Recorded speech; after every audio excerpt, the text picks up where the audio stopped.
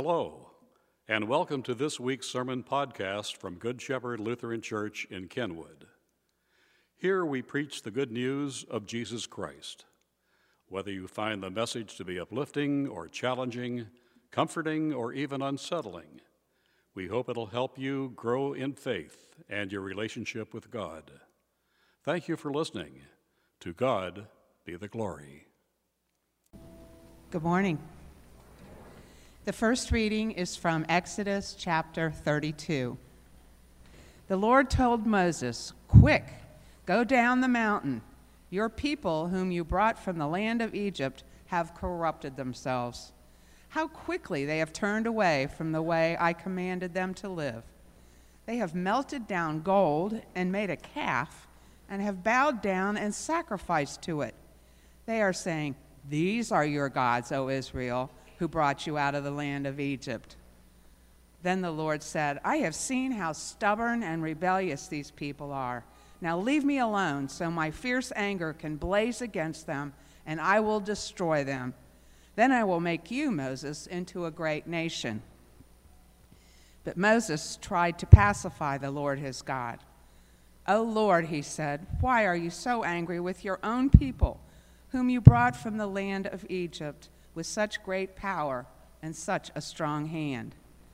Why let the Egyptians say, 'Their God rescued them with the evil intention of slaughtering them in the mountains and wiping them from the face of the earth?' Turn away from your fierce anger. Change your mind about this terrible disaster you have threatened against your people. Remember your servants, Abraham, Isaac, and Jacob. You bound yourself with an oath to them, saying, 'I will make your descendants as numerous as the stars of heaven, and I will give them all of this land that I have promised to your descendants, and they will possess it forever.' So the Lord changed his mind about the terrible disaster he had threatened to bring on his people." Here ends the reading. We will now recite Psalm 51 responsively. Have mercy on me, O God, because of your unfailing love. Because of your great compassion, blot out the stain of my sins. Wash me clean from my guilt. Purify me from my sin. For I recognize my rebellion. It haunts me day and night. Against you and you alone have I sinned. I have done what is evil in your sight. Prove right in what you say. Your judgment against me is just. For I was born a sinner, yes, from the moment my mother conceived me.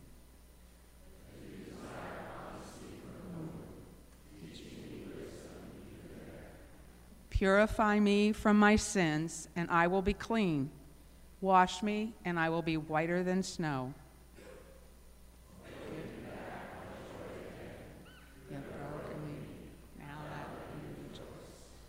Don't keep looking at my sins. Remove the stain of my guilt. Create in me a clean heart, O God. Renew a loyal spirit within me.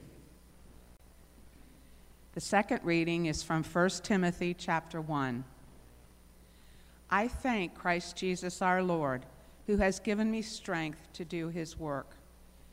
He considered me trustworthy and appointed me to serve him, even though I used to blaspheme the name of Christ. In my insolence, I persecuted his people. But God had mercy on me because I did it in ignorance and unbelief. Oh, how generous and gracious our Lord was. He filled me with the faith and love that come from Christ Jesus. This is a trustworthy saying, and everyone should accept it. Christ Jesus came into the world to save sinners, and I am the worst of them all. But God had mercy on me, so that Christ Jesus could use me as a prime example of his great patience with even the worst sinners. Then others will realize that they too can believe in him and receive eternal life. All honor and glory to God forever and ever. He is the eternal King, the unseen one who never dies. He alone is God. Amen. Here ends the reading. Please stand for the reading of the gospel.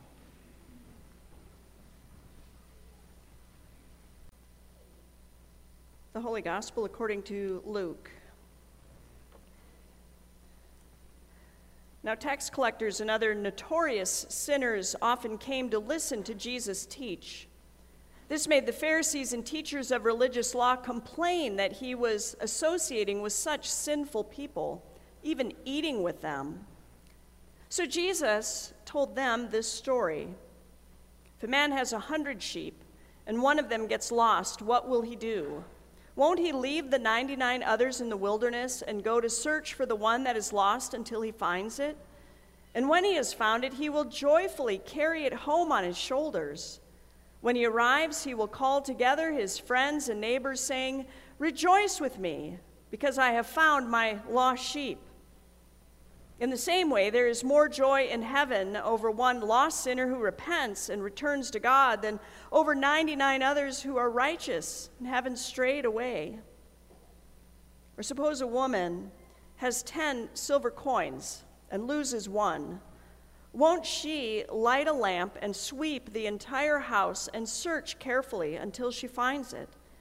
And when she finds it, she will call in her friends and neighbors and say, "Rejoice with me, because I have found my lost coin."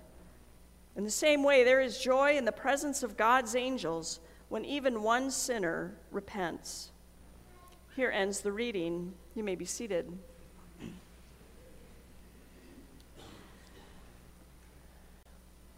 Grace to you and peace from God our Creator, Jesus our Savior, and the Holy Spirit who inspires us all. Amen. Some of you may remember the Steven Spielberg movie Saving Private Ryan. It's a World War II drama with the opening scene taking place on D-Day as American troops stormed the beaches of Normandy. Spielberg masterfully portrays how horrific that battle was as he gives the audience a wide-angle view of the massive scope of that operation. But once the troops have landed, the focus of the movie narrows to follow the mission of a special squadron of just 8 men led by a Captain Miller, who's played by Tom Hanks. Now, the mission of these 8 men is to find one man, a Private James Ryan, who had parachuted into Normandy with the 101st Airborne Division. And they are to give Private Ryan a message that he is going home. It seems Private Ryan's 3 brothers were also fighting in Europe, and they had all been killed in action within just a few days of each other. The Army Chief of Staff hears of this tragedy and decides that no family should have to endure the loss of all their sons in battle. And so he sends an order to get Private Ryan home before something happens to him. And most of the movie is now about this squadron of 8 men with their mission to find one man. Well, in our gospel lesson today, Jesus also tells some stories about a mission to search for the one. A shepherd who leaves his 99 sheep to go in search of the one sheep that is lost. A woman who goes diligently looking for her one coin that is missing. Now, the question could be asked, is it worth it? Is it worth the effort to seek after just one that is lost? But the mission in the movie, as well as the mission of the stories Jesus tells, is to search until the one is found. When Saving Private Ryan, as a squadron of 8 men continue their mission, they get involved in some skirmishes with the German troops, and soon their squadron of 8 men becomes a squadron of 7, and then 6, as some of them are killed in gunfire. Well, between skirmishes, their conversation begins to center on whether or not this Private James Ryan, whom they have never met, is worth the mission. They begin to ask questions like, why is his life so valuable? Or what if after all of the sacrifices they have made, Private Ryan turns out to be a jerk or a loser or something? At one point, Captain Miller says, "This Private James Ryan better be worth it. He better go home and cure some disease or invent a longer-lasting light bulb or something." Well, the truth is they don't know if he's worth it, but they have their mission, and their mission is this man. Well, there's somewhat of a similar conversation happening in our gospel today. The Pharisees and the scribes are watching Jesus. They're watching who Jesus is eating with and who he is spending time with. And they're not sure they like what they're seeing. Jesus is eating with tax collectors and sinners and jerks and losers. And they're questioning whether the people Jesus is hanging around with are worth it. What makes their lives so valuable that Jesus would take the time to seek them out and eat with them? Well, it's because that's his mission. Jesus is on a mission to save the lost and the least and the loser.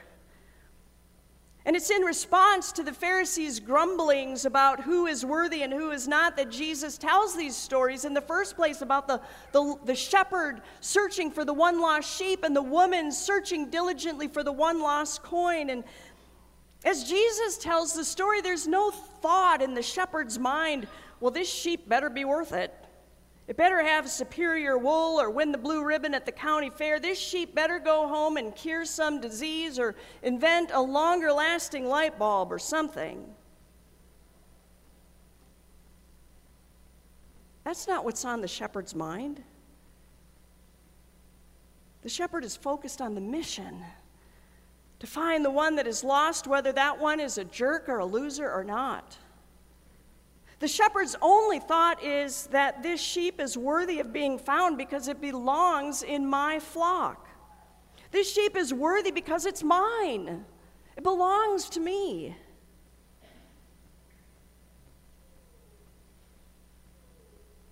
Well, if you haven't seen the movie Saving Private Ryan, I'm about to blow the ending for you. But hey, it came out in 1998, so really you've had time. So the movie ends with mission accomplished. They find Private Ryan and they deliver the message. But in the end, only 2 of the original 8 men in the squadron survive. And in one of the last scenes, Captain Miller is mortally wounded, and in his last breath, he says to Private Ryan, "Earn this, James. Earn this." Meaning, do something with your life that will be worthy of all of us sacrificing our lives for yours. Well, in the stories Jesus tells, the mission is also accomplished. The lost sheep and the lost coin are found, but the ending of the movie and the ending of the gospel could not be more different. The shepherd doesn't say to the found sheep, "Well, you better earn this. Me spending all this time looking for you. You better turn out to be something special." There's no grace in a shepherd like that. And Jesus is all about grace. No, in the story Jesus tells, the shepherd finds the sheep and puts it on his shoulders and carries it home and rejoices. He gathers together his friends and says, "Rejoice with me, for I have found the one that was lost." And he throws a party. Well, if you haven't figured it out, you are the sheep in this story. You are the sheep. And so am I. Jesus, the shepherd, searches diligently for us, even though at times we may be jerks or losers and always sinners. And there's no talk from Jesus about who is worthy or who is not, or who is better or worse. There's no talk of how long you've been missing from the flock or what you were doing while you were away. The shepherd has declared us all worthy of his love and care simply because we belong to him. Loving the sheep is the mission of the shepherd. Loving the sheep is the mission of the shepherd, and it cost him his life. We are loved that much. It cost him his life. And there's nothing that we are required to do. We are already loved.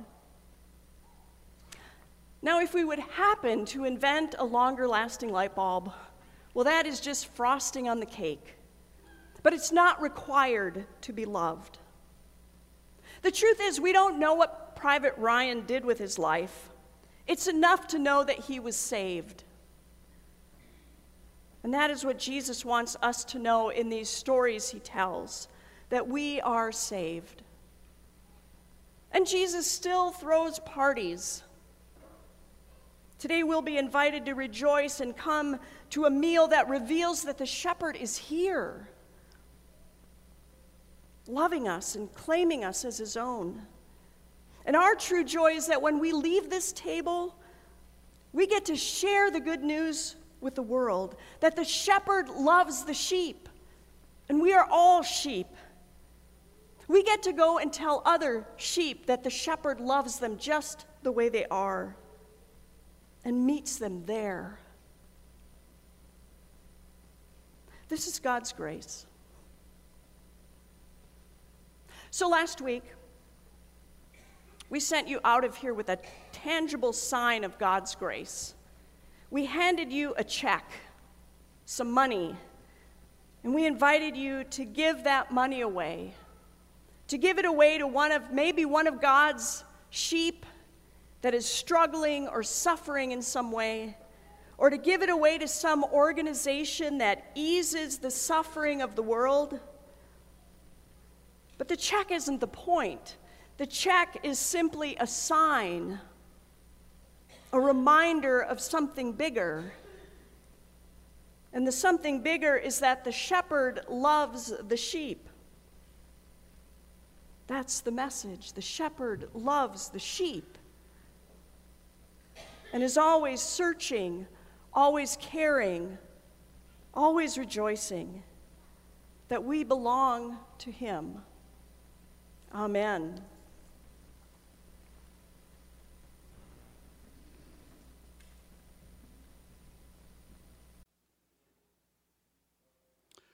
Thanks again for listening to this week's message from Good Shepherd Lutheran Church in Kenwood. Please browse our website for other opportunities to grow in faith or serve the Lord. If you are able to worship with us at any time, we would be most honored by your presence.